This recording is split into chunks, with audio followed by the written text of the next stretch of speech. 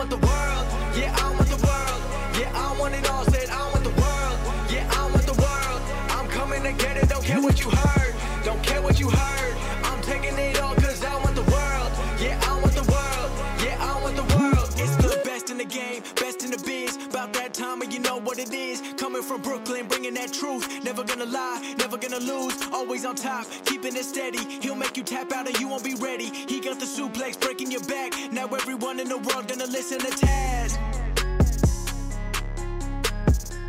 All right, what's up? Thank you for downloading this episode of the Taz Show. This is Taz. How you doing? You download this thing here maybe on the Apple Podcast or radio.com on the app or the radio.com website. So thanks for doing that. I appreciate it. A little Taz Hall action for you. All right, so, we usually do Taz Hall to kick off the week. Just a fancy damn name for Q&A, as you guys know. So hope you guys are all good. Yeah. So basically, I'm going to barrel right into this thing. It's just I try not to waste time. Not waste time. I shouldn't say waste time. It's such a negative thing. But I try not to screw around too much with any of the tomfoolery and shenanigans sometimes I'm guilty of doing when we have Taz Hall, because there's just a lot. There's a lot to cover, with the Taz Hall. So that's the gimmick. I'm going to try not to do a water break. I'm going to try not to. But because it's probably unprofessional. A lot of people will love it. There are people saying, hey, you should have a T-shirt out that's a Taz Takes a Water Break type T-shirt, which is I find intriguing, interesting, and funny. And you know what? I might do that. So for that matter, I might have to take a water break.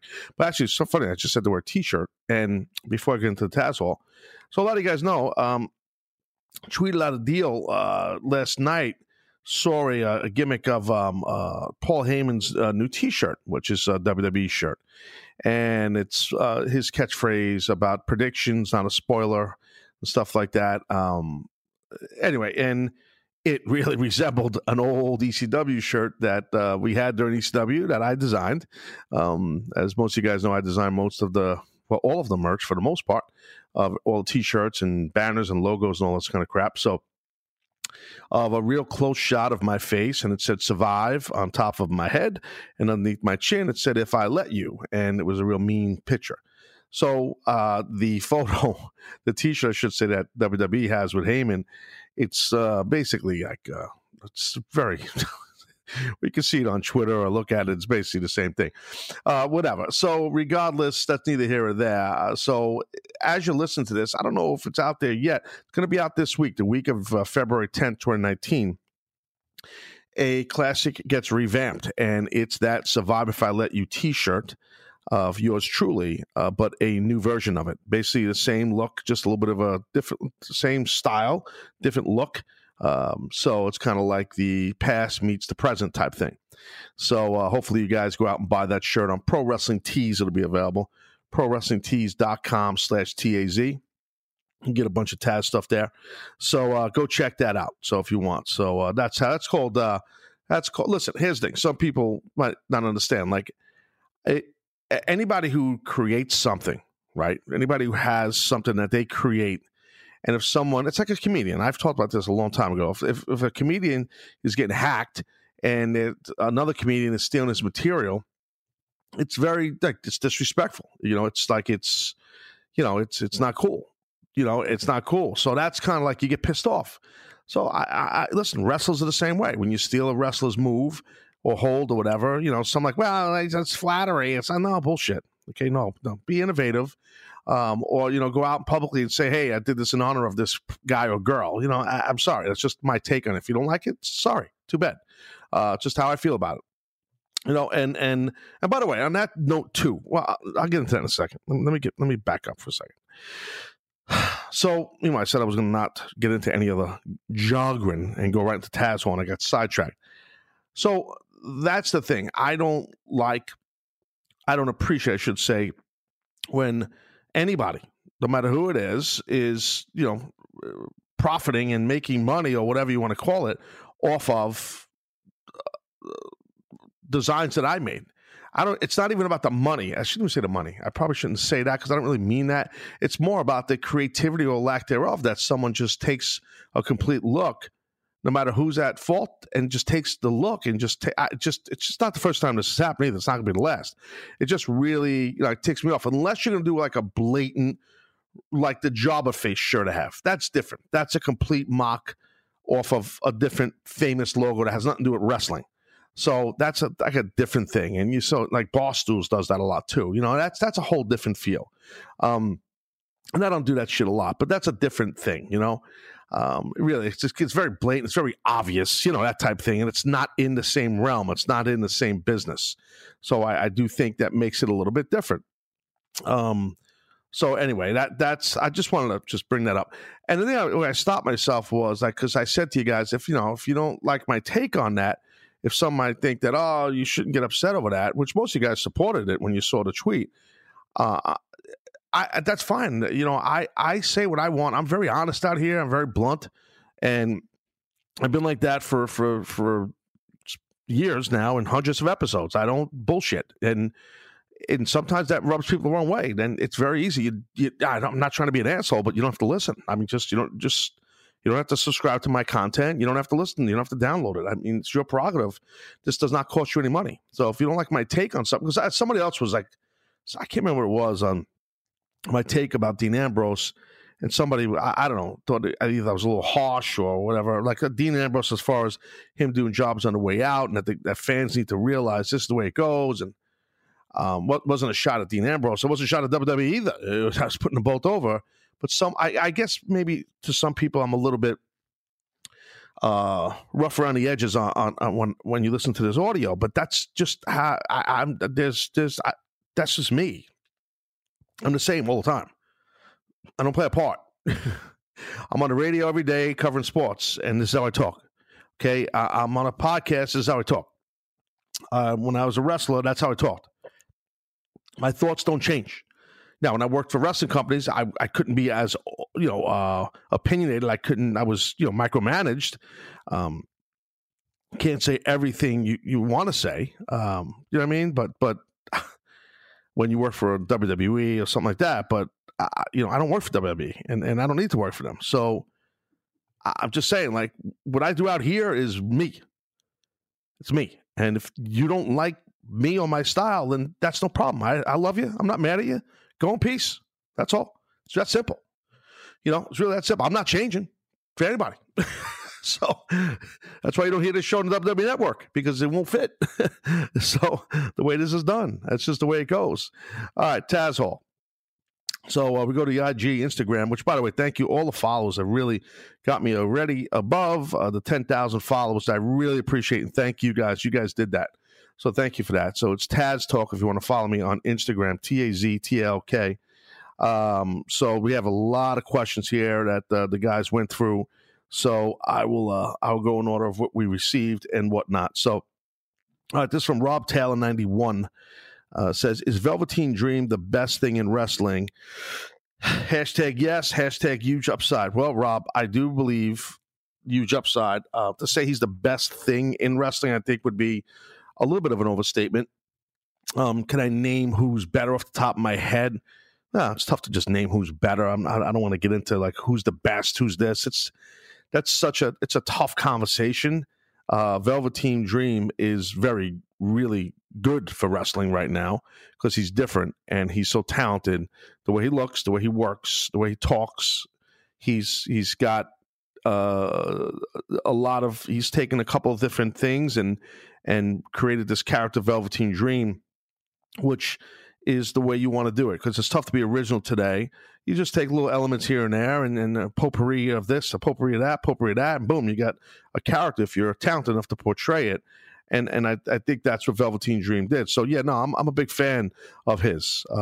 But to say he's the best thing in wrestling, like I said, I think that's a little tough to say. It's a little bit of an overstatement for me. Look, because, just in WWE, there's so much talent that is really good and over, so right now Daniel Bryan's doing great. I mean, he's doing great as a WWE champion. He's over. I mean, he's over. He's got the Wooden Belt Jones, Hemp City Hemp, whatever that belt is. He's got hemp running around the belt. I don't know what it is. But yeah, he's over like Rover. I mean, so he's doing awesome. I think that I think if you look at like in the NXT world, Ciampa, Gargano, they're both doing great. I mean, as individual champions, Gargano's the NXT North American champ, and Ciampa is the NXT champ, the big time champ, as you guys know. Becky Lynch, she might be the best thing for wrestling, right? Think about it. You know, Becky Lynch could be the best thing for wrestling for sure. I mean, when we say wrestling, maybe let's just stick to WWE because we're not encompassing all the other talented men and women that work on the independent scene or for other companies, and no matter if big or small anywhere in the world. But I think Becky Lynch, in my opinion, now just spitballing, would probably be a little bit better for wrestling than Velveteen Dream, Rob Taylor 91, and that's because she's getting it done on the grandest stage, which is the toughest stage because the biggest pressure's on you. And she's been getting over for quite some time. So I know she's been in the company a long time, and it's not like Velveteen Dream's competing against Becky Lynch. But as far as what's the best thing for wrestling right now, I would lean towards Becky. But again, even that, it's tough to say one. So I'm on the fence for the answer. I'm not giving you one answer. Sorry, Rob, but I hope I covered your question enough for you, my friend. Okay, thank you again. All right, we're going to stay on the Instagram here. Probably during a break. Probably go to break in a little while. After break, then hit up on some of the Facebook ones. The Real Silent G. In TNA, you were Samoa Joe's manager.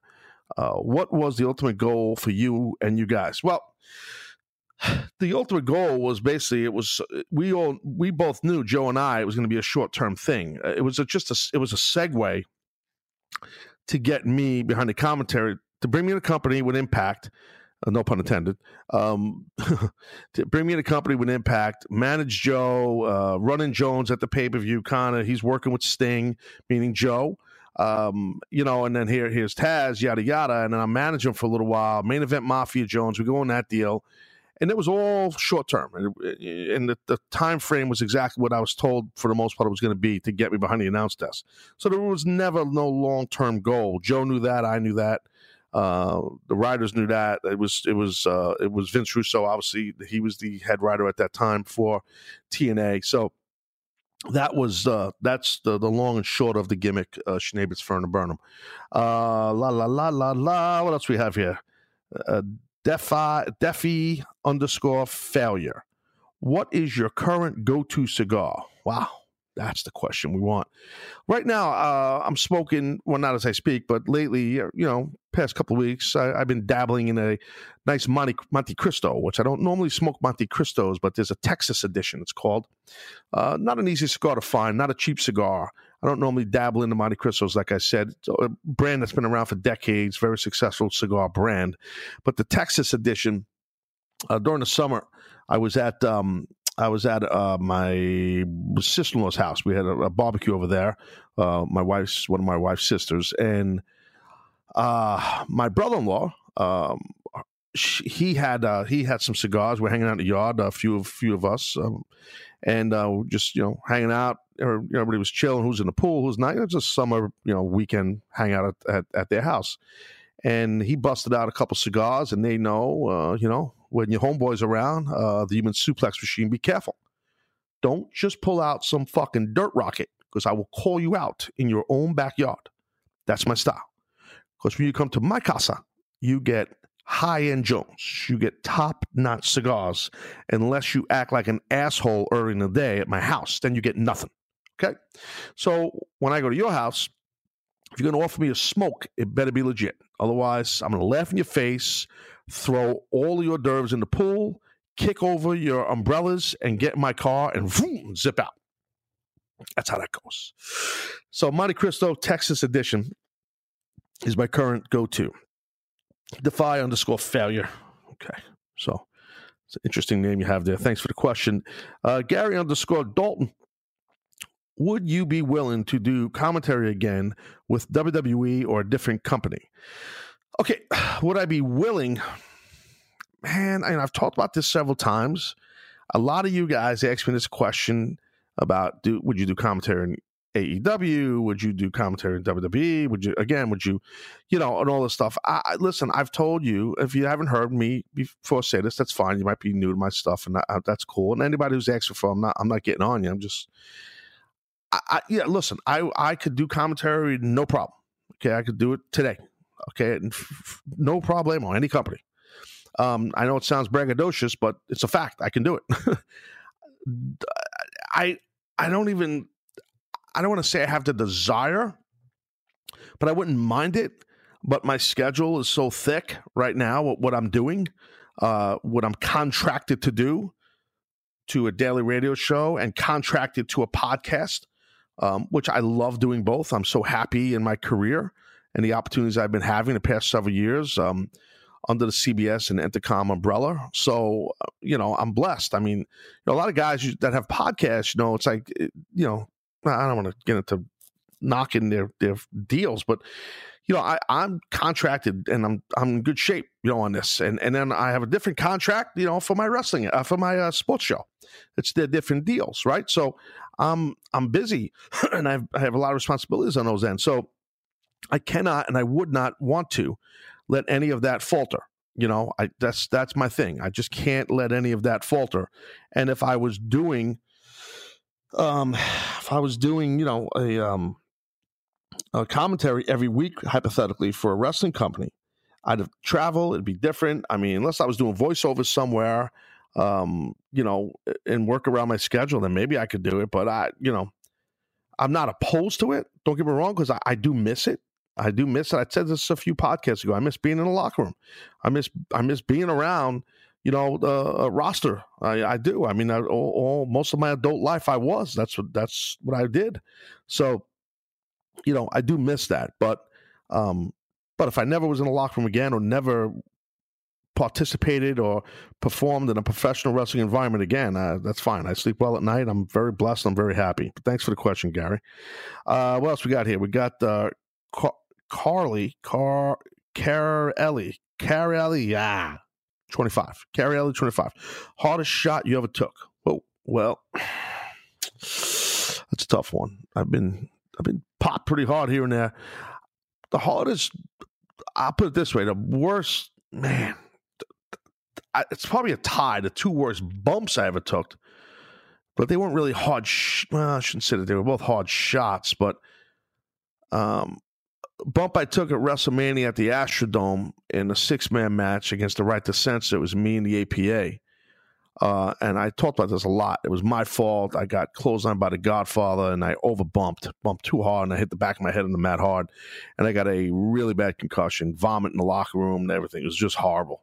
That whole WrestleMania, I was laying on a trainer's table, shot with the doctors keeping an eye on me. I was a mess. That was very bad. But years before that, I was working in Connecticut for an independent. This is before, probably right before ECW. Probably right 1992-ish, 93. And it was a tag team match, and it was myself and Kevin Sullivan, the Devil, Kevin Sullivan, one of my mentors. It was me and Kevin against the late Hot Stuff Eddie Gilbert and and Ricky, not Ricky Steamboat. I'm sorry, Vic Steamboat, not Ricky Steamboat, Vic Steamboat. So Vic had given me a cross body block over the top. He came over the top. I was on the floor. And I don't know if I was in too close. Whatever happened, our timing was off, and his cross body block over the top rope to me, hit me right across the face, and I as I left my feet, all his weight was on my upper body, and we were on a stage. The ring was on kind of like a round stage type gimmick, and I hit the back of my head on this wood thing, man, and I was fucking out, basically out of my feet, knocked out.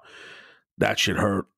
He hit me hard, but that crossbody. I liked Vic. We got along good, It was no heat. It was just shit happened. I worked with him a lot, but it was good, But those were bad bumps. The hardest I've ever been hit. Man, I've been hit hard by Bigelow. Bam Bam's caught me with a couple of punches that were pretty hard. Punches in the jaw, type thing. Van Dam will catch you with a kick once in a while, knock your fucking head loose. So Van Dam's definitely have popped me with some kicks for sure. But always safe. Like Rob was snug with his shit, but he wouldn't hit you like in the teeth where he's knocking a tooth out or busting your lip. He wouldn't hit you in the nose where he's going to break your nose, give you a bloody nose. He wasn't hitting you in your eye. He would hit you in the right parts of your head, neck, and chest area.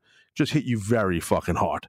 So, but it was right. We that's how we all worked. I mean, back then. But so I don't know. I'm trying to think of anybody else off the top of my head. Who else I could say has hit me really hard? Man, there's got to be others. A lot of matches, right? So I'm trying to think. It's not just hard to, if I think of another one, I'll spit it out here in a little while. But I think I kind of gave you a good amount right there. Thank you for the question, though. I do appreciate it. What else we got here? We got, where's the other Schneebitz? Here it is. Prozac with 2 Z's at the end. Z-A-C-C. Prozac. Armpit hair or no pit hair? Ready, set, go, Jones. Okay, Prozac. Good question. No, you shave the armpit. Okay, let me tell you something. I like that you asked this question, Prozac, because 2 things. It's a topic that it's not talked about enough, and I'm going to get into it in a second. Before I talk about any kind of hair and pubic hair under someone's armpit, I need to, before I upchuck, what time it is. Time for a little water. They call it a break. I call it water. We call it a water break. Hold on. Hang on, not done.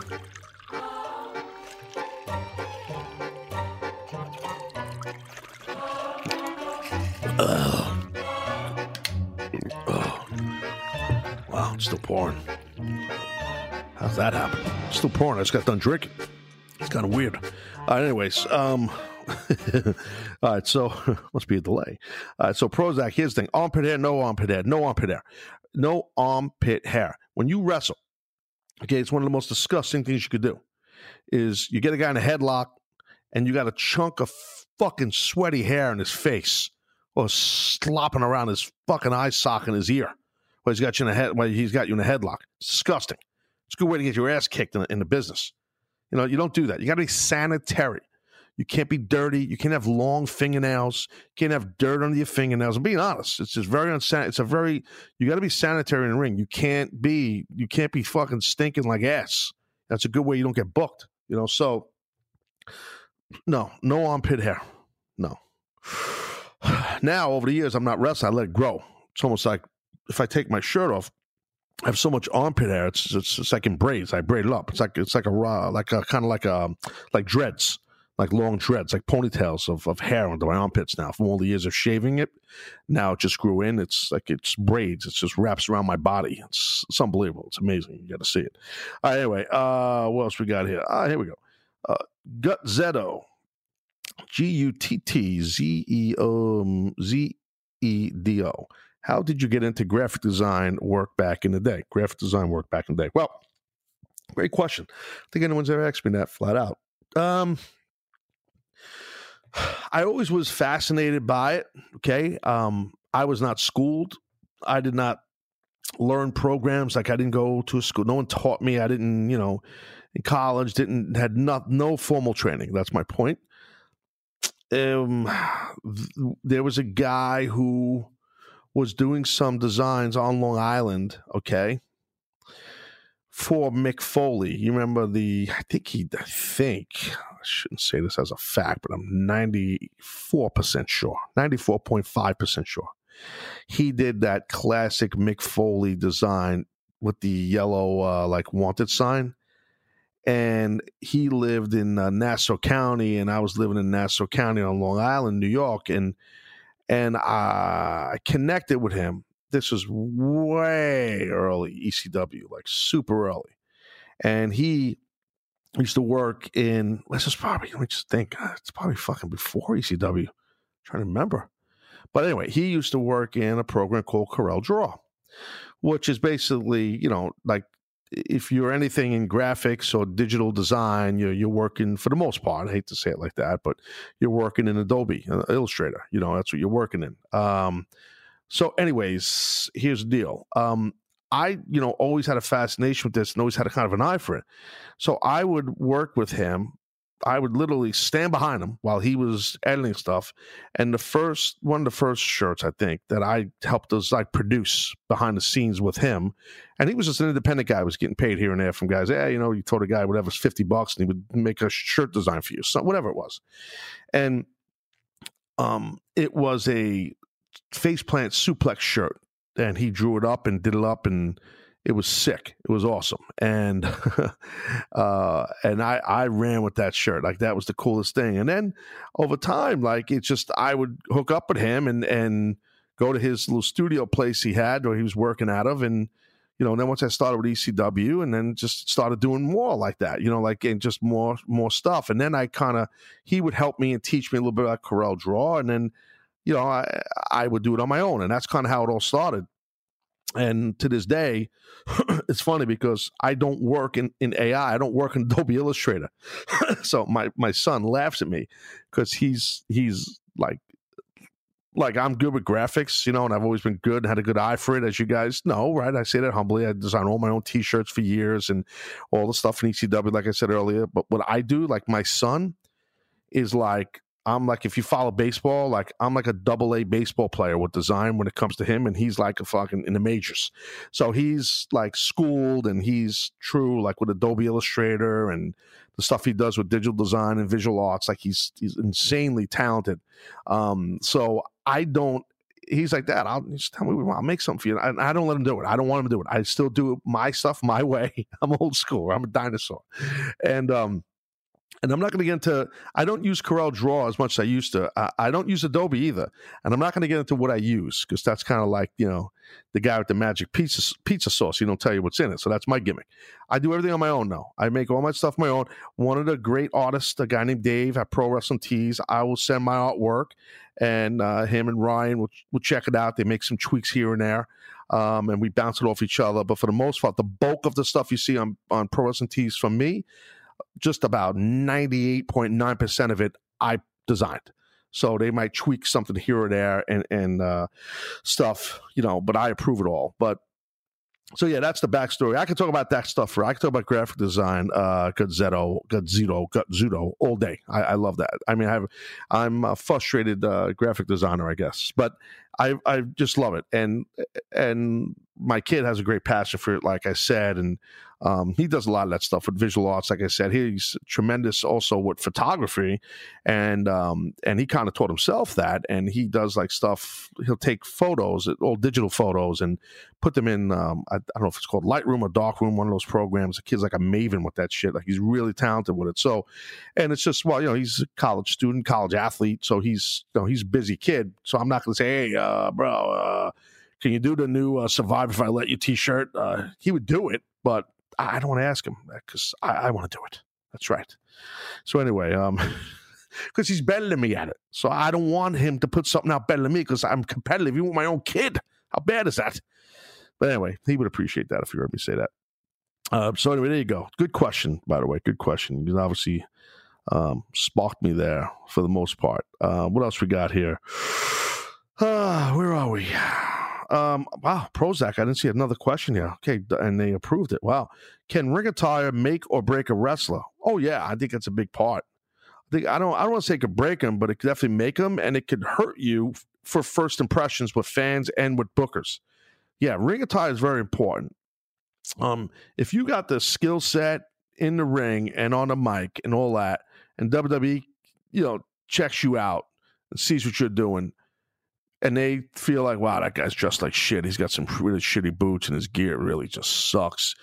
That's an easy fix for them, right? They'll set you up with the right people to give you some input on that and the seamstress that puts stuff together. But if you're let's just say you're trying to get over on a different level, a smaller level, like you're trying to get noticed on the independent scene for argument's sake, and you're working, and you just don't have the right gear. Maybe you can't afford it or whatever it is. You got to make the best you can, because if you don't look right, man, a lot of these promoters are not going to, they're not going to book you. More important than your gear, I feel, is your physique. I do think that's very important. Not that everyone has to look like a bodybuilder, but I do think you have to look athletic and be in shape. I'm gonna have some muscularity on you. I think that's actually more important than ring attire. So that's why I say, ring attire can't break you, but it is very, very important, for sure. It definitely is very, very important. Who else we got? We got on here. La la la. We have, where are we? I lost my paper. Oh, here it is.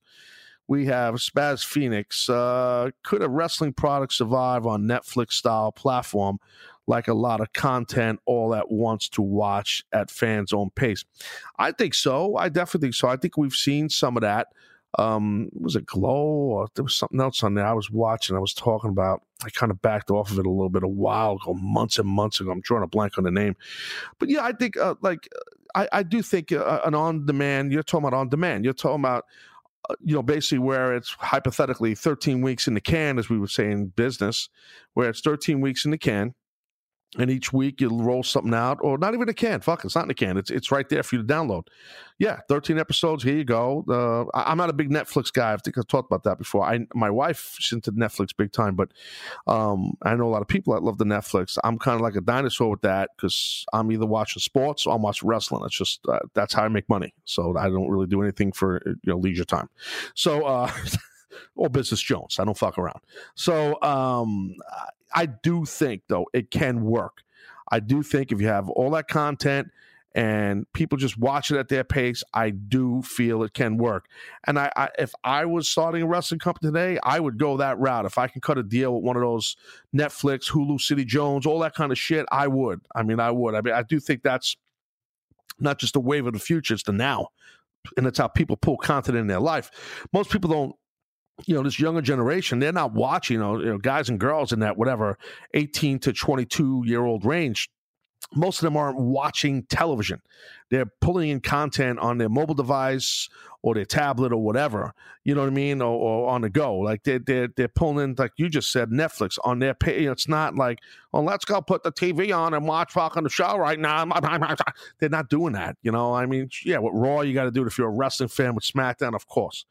But like if you're an NXT fan, you don't have to watch it when it comes out right on Wednesday. You could watch it whenever. You know what I mean? So you could do that. No problemo, amigos. You know what I mean? So, but good question. Good question there, Haas. Anyway, what do we got here? World Wrestling Federation. Okay, interesting name for your for your Instagram, sir. Tap, bottle, or filtered water for the breaks? Wow, that's a great question. That's a great question. Well, basically, just to tell you how I do it here, okay, in the Gimmick Clubhouse, is my water breaks consist of, I'll share the secret sauce. It's filtered water that I put in I have a Fancy Dan Thermos Jones that keeps everything iced down. Okay, I put nice ice. I got a big ice machine. Okay, I put my ice in there. Crushed Jones. I love crushed ice. I don't like cubes of ice. They fucking annoy me. Okay, and I have filtered water. I am not opposed to bottled water, but I have great filtration around me. At the studio I work for CBS, there's great filtered water, and in my home I have multiple filtered water fountains areas. So that's how I go. So yes. So to answer that question, it is definitely with filtered water. Okay, enough with the water. Okay, who we got here? What do we got here? Bersini 1234. Hey Taz, love the show. What was the craziest, weirdest, most absurd thing that Vince wanted you to say while commentating, and did you say it? Stay hydrated, my man, with H2O Jones. This is a water-themed show. All right, so anyway, I never thought the water break thing would get over like it is, but it's fucking pretty funny. All right, here we go, Haas. Look, the thing with Vince, to be frank, how do I word this? Like that's a tough thing to answer, because it wasn't like that. He wouldn't say to us or me, "All right, listen," like before the show. "Hey, listen, here's the deal. During that segment when Undertaker comes out, and then JBL's going to come out after, right? You say this, say it just like this." That doesn't happen. That's not what he does. I'm being honest. Like, he's never done that with me. He's never given me like a line to say. If he has, I can't remember it. Maybe something for an angle he might have done, like a storyline, but I've never, like on a regular weekly basis, that's not how it worked. Vince would do just what the commentators or play-by-play guy does. He would react. He'd be in a gorilla position on headset, and he would react to something and say it to you, not all the time, but a lot of times. So I can't even answer your question because I can't think of one thing. So I'm not going to bullshit you. That was the most absurd thing that he wanted me to say. I'm sure there's something I can't think of right now. And if there was, I would have said it because he's the boss. I got to do what he tells me to do. I mean, that's how it was. I was under contract. I'm not going to be insubordinate. I did my job. So, yeah, you're a high-paid puppet at times, but that comes part and parcel with the job, you know? That's just the way. That's how you knew it was. That's how you. That's you knew the deal. At times we'd have some segments we're having fun, and like it could be a funny segment, whatever. I don't know, something silly in the ring, like a silly segment, and I'd be going off the rails saying some silly, stupid shit, and he would play along in my headset, and because he understood my humor, and he would give me lines that would fit right in, and I would play along. You know, it worked. And that was the cool thing. That's something I never really said. Like, he understood my humor, like my sometimes outlandish imagination and stuff like that, and character. He got that, and I do that on the radio. I do that now. So he got that. Vince liked that. So, you know, I guess that's why he let me keep the job for so long. Who we got here? You not before I. You not before I. What is it? This fucking Instagram. There's no spaces, bro. You know, it's like I'm trying to read and shit, and it's like there's no spaces with people's fucking names. Like, who talks like that? I need a space. I need a comma. I'm not blaming you before I. I'm not blaming anybody. I'm just saying the way they have their gimmicks set up, this Instagram thing's not going to work. Anyway, hey, Taz, I know you're not a huge fan of intergender wrestling. Seems like WWE is going to do something with Dean and Nia. Yes, I believe that's, I'm saying this now, not you before I, in Jonesboro, Arkansas, I believe. I've actually worked there a couple times for Memphis. Anyway, what do you think about that? And is this his send-off? Thank you for all you do. Well, thank you before I, for the nice comments. I did notice that, as I said, I believe, like I said, it's in Jonesboro, Arkansas, at a live event. It's definitely a little bit of a test run deal, and they're promoting it as intergender. I am a little surprised. Again, but I did tell you guys, I really don't think you're going to see it on television, meaning any physical stuff. Like, when I say television, I'm not talking about the WWE Network. I'm talking about on USA and all that shit. I'm talking about the regular, TV show, because the TV contracts and violence onto women from men. At a live event, different story. Do I think this is his send-off? It's the beginning of it. I mean, because he's going to be in an angle with her at a house show because they want them to get a physical chemistry with each other in the ring, and then they'll do it on the pay-per-view, maybe it's a blow-off on a pay-per-view, that type thing. So they may be sending him off, to your point on your question, in an angle with someone of the opposite sex. That's tough. That's tough to do, but, that's how they're handling Dean Ambrose. And it's like I said before, you don't pick how you exit the company when you give your notice. You don't pick how you exit the company when they give you your notice. So no matter whose terms it on, you don't pick. They pick. This is the way it goes. So, but yeah, I'm again, I know a lot of people make a living with intergender wrestling, men and women. I know that, and I respect those men and women. I do, but it's just not my cup of tea, but I mean, I could sit and watch a match. It's not like it's going to bother me to the point that I'm going to hate it, but I just don't, think this day and age it works. Just me, 2K Hopper. Did you like the 6-sided ring in TNA, or did it not matter while calling matches? Good question. I actually liked it. I know it was tougher. I know it's a different way to work. When you're in the ring wrestling, it's a totally different way because I don't want to pull back the curtain too much, but when you wrestle as a pro and you're in a ring, there's certain ways and lines and lanes and all this shit when you're running and blah, blah, blah, that change when there's 6 sides as opposed to 4 sides. For me, it changed a little bit. It did matter a little bit because the matches were faster because of the talent that we had, and especially the X division, how awesome all of the guys were.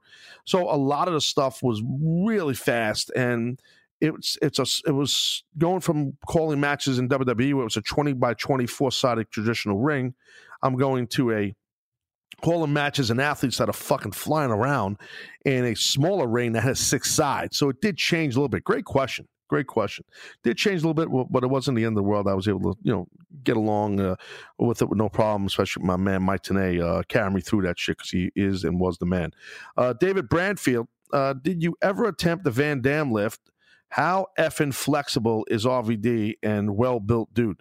Oh, there's no doubt. Van Dam, no, I've never, to answer your question, no, fuck that. I'm not doing a Van Dam lift, even in my prime and in shape.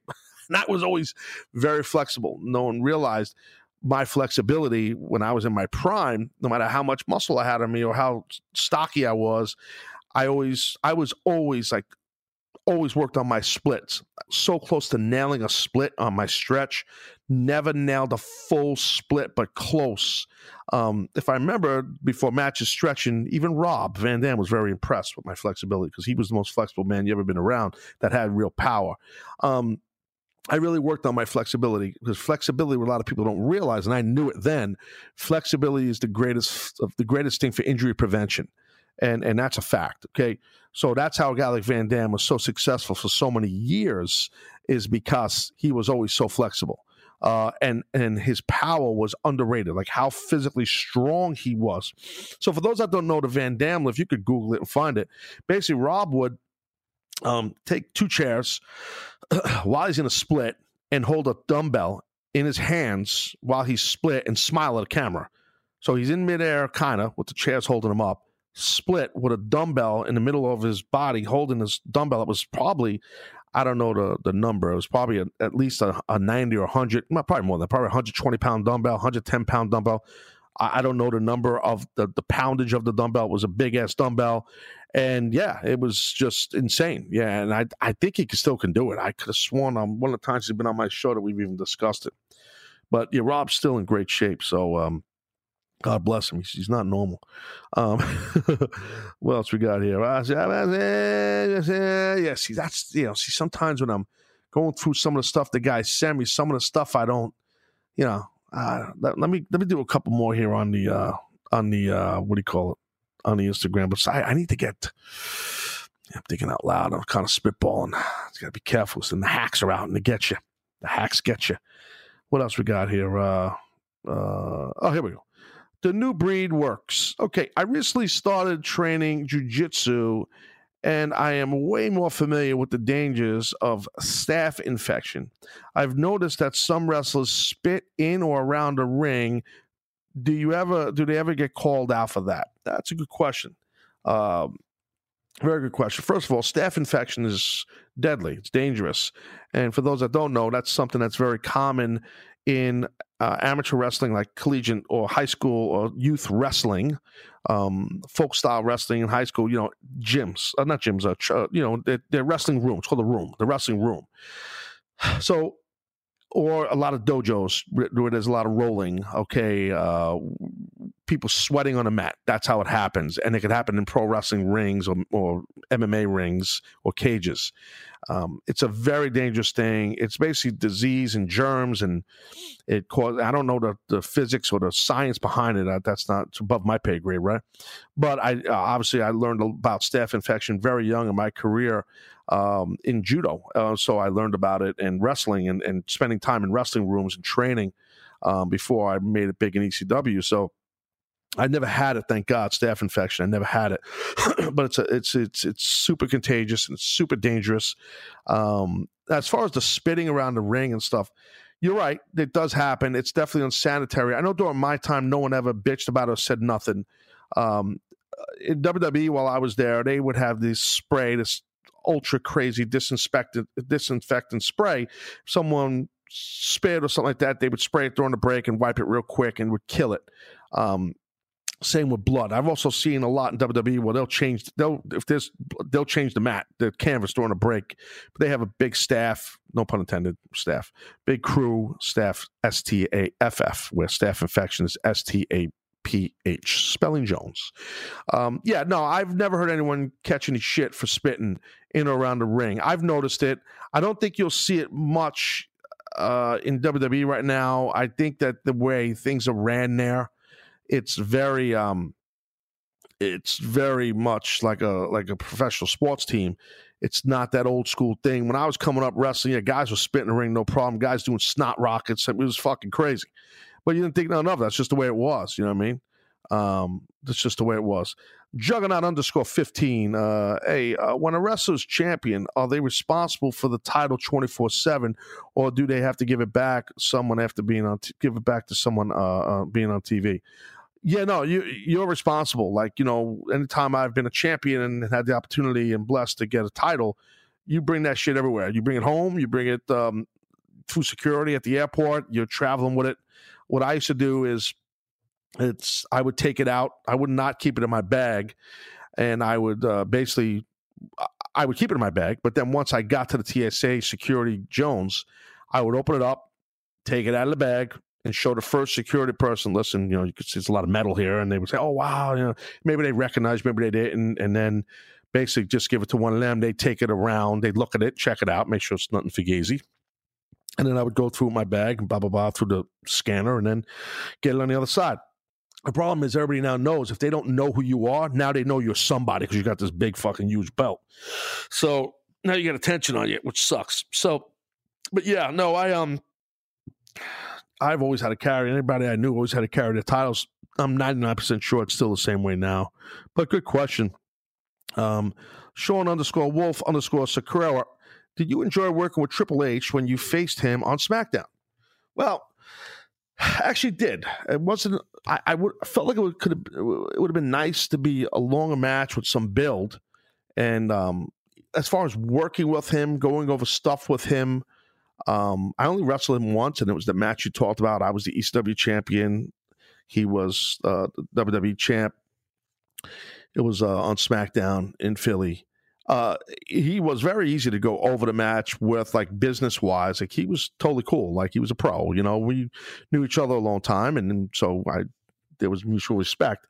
But as far as, like, if there was a spot I wanted to do something in the match, like, there was nothing that he said no to, and same with me. Like, he was like, hey, maybe you should do this. So I don't want to get too much detail, but no, he was fine to work with. I mean, he was fine. I wish it was longer. I wasn't crazy about the finish or losing, but it is what it is, meaning because I was the ECW champion, but I was under contract to WWE, so I knew I was going to lose at the time with Dreamer the following week at the ECW Arena at an ECW show, and that's why he ran in the match, and they did that angle. But, so I was kind of just like a transitional guy to get the title off the late Mike Awesome, so they could get it on onto somebody else. So that's what ECW I'm talking about. So that's really how that all went. But yeah, that seems like a long time ago. I mean, it was a long time ago, but whatever. Good question, though. I definitely think that's definitely a good question. All right. On that note, Break Time Jones. Come back from break. I'll hit up some of these Facebook gimmicks. All right. So Taz Show, sit tight.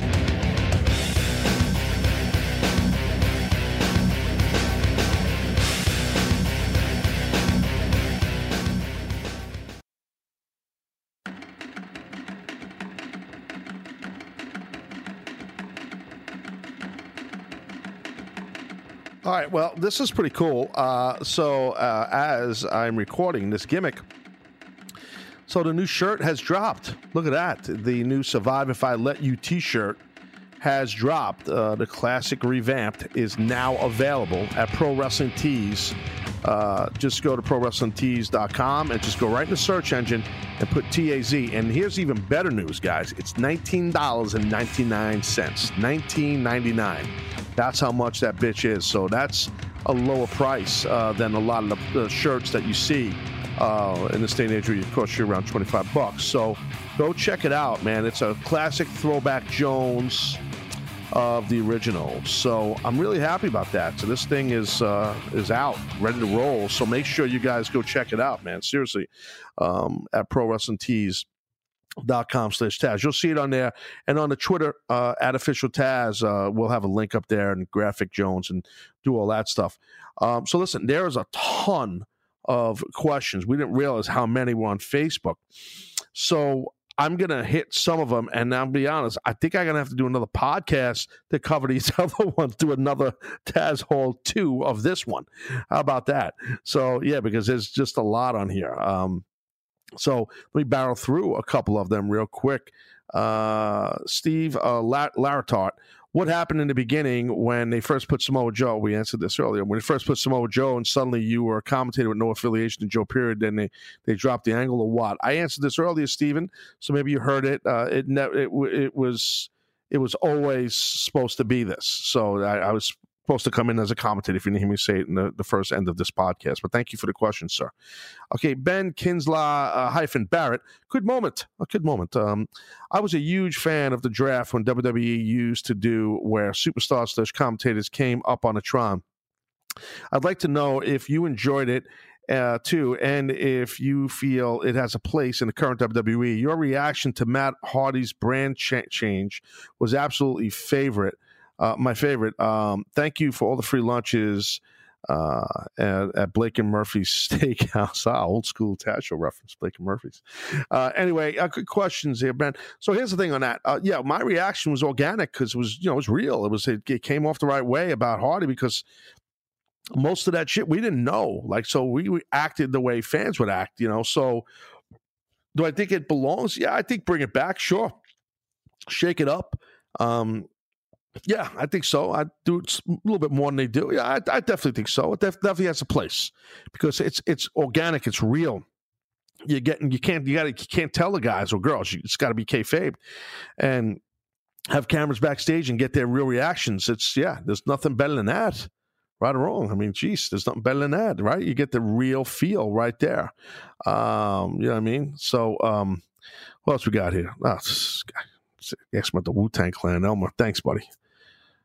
He's saying if you can rank the members of the Wu-Tang Clan from the best to the least best, who would it be? Bro, look, I remember the Wu, of course. The RZA, Ghostface Killer, Old Dirty Bastard. I know them all. I don't know who's the best, I don't know. I like the Wu-Tang back in the day, no doubt. Respect to the Wu. Anyway, what else we got here? Here we go. Mike Krug, what were your first thoughts when you found out you were going through the ring at Living Dangerously, and what did you do to prepare for it? Well, what I did to prepare for it was really nothing, except just hope to God I was going to be okay.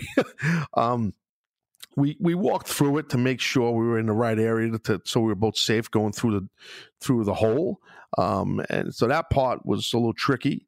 My first thoughts were like, shit, how are we going to pull this off? And that was my first thoughts. And I think I talked about this in the past. The late, great Chris Candido, an old friend of mine who I miss dearly. Chris was working at ECW, part of the Triple Threat, as you guys know, with Bam Bam Bigelow and Shane Douglas, the great Triple Threat. And then Francine also, got to mention the Queen of Extreme. But anyways, Chris had a friend a gentleman who worked for WWE without saying his name, and he worked in more or less the special effects, and he was the one. Once I knew he was involved, this gentleman behind the scenes, the engineering behind and the physics behind how we're going to go through this hole and how this device was going to be built and how we're going to pull this off, I felt much better. So did Bam Bam. So that's the backstory on it. So that's the dealio right there. What else we got here? We got, where are we? Okay. Eric Johnson. Are matches like the one Drew Gulak and Matt Riddle had on NXT this past week a sign of where wrestling could be and should be going in the future with more grappling, submission, strong style striking? Yeah, shit. I mean, we're seeing that all over the place. That's what's getting over, Eric. There's no doubt. I mean, I guess that's this is the generation I belonged in, I guess, because I was doing that years ago. But I was in the right generation. I mean, I if I had to redo it, it worked out good for me. But yeah, I do think that. You need to know some grappling. You did need to know some joint locks for sure, and some strong style striking. Yeah, because that's getting all the guys and girls over.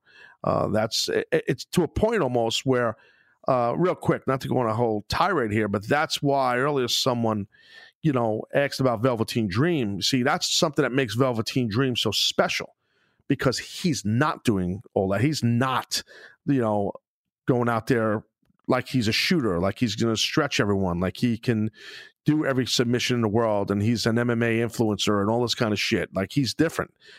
Back in the day, he would be just like all the other talent, where if you were an MMA and not MMA, if you had grappling ability and used submissions and joint locks and suplexes like I did, you were different than everyone, than the bulk. Now he's different than everyone, meaning Velveteen Dream. See, it's kind of changed. So I think that helps to his allure and his success. But yeah, good question, Eric. And that match with Gulak and Riddle was tremendous for sure. Riddle, a former guest of the Taz show. I had him on with video, Skype Jones. We had him on Skype. Good guy, good dude. So happy for his success. Dale Dietrich, backstory on you beating Mike Awesome for the ECW title, and if anyone had an issue, how it all went down. Oh, Dale, listen, man, I talked about this a lot over the years. Really, real quick, Mike Awesome just, he wanted to lose the belt as fast as possible. He didn't want no problem with me. I didn't want no problem with him. Me and Mike always respected each other. He was contracted to WCW. I was contracted to WWF. To be frank, neither of us really, I hate to sound like an asshole, really didn't want to be there. We kind of had to be there. So that's just the blunt facts. I was more happy to be there than he was, not just because I was winning, just the way things were for him in the company at that time. I had no heat with nobody in the company. Everything was cool. But no, there was no issues anywhere else than what I just mentioned there. So that's the deal. Jason Tolan, if two wrestlers went into a 60-minute time limit draw, do you have any idea what that would equate to cardio-wise in miles run? Holy shit, Jason. How the fuck would I know that? What am I, like a trigonometry major? I mean, you got to be like an engineer, like to know. I don't know. It's a lot. It's definitely a lot of miles. It's a lot of calories burned, a lot of miles. Yeah, that's a lot. Kind of a crazy, wacky question, but yet a good question, Jason. Interesting, because I don't have the answer, so I guess that makes it a better one. I don't know the answer. Richard Geminez, there you go. Should AEW build up a good show, be themselves first instead of jumping in and trying to compete against WWE right off the gun? Thanks. Well, Richie, what is AEW? Like you're saying, be themselves. Well, what are they? I think they're still in the middle of trying to figure out what they are, right? So what they want to be and what they're going to be. We don't know that. Then let's be honest. I mean, I'm not going to spend a ton of time. I'm not trying to be an asshole talking about AEW because there's nothing to talk about right now. I'm not going to, come on here and all the promotion they're doing, they should be doing. I get it, but there's nothing for me to talk about with that as far as that goes. But I get what you're asking me. If they try to be WWE, that's going to be a major problem for them. But they're not going to do that. They're too small for that. I don't think they want to be WWE. I don't. If anyone there. They shouldn't be, in my opinion, just my opinion, which I am entitled to, just like you are. I don't think they should try to compete with WWE at any time. Just do your shit. Just get over the brand. Yeah, just try to make this brand something, and make a splash. WWE shouldn't even be like part of any thought process of anybody that works there, in my opinion. There's no need for it. There's no need at all for that. And just my blunt opinion. Joshua Sefatusis, do you feel like knees are overused now? I feel like they are the new super kick. Everyone does them multiple times in the match, especially NXT. Yeah, no, I don't disagree. I mean, during my day, clotheslines were the most oversaturated move.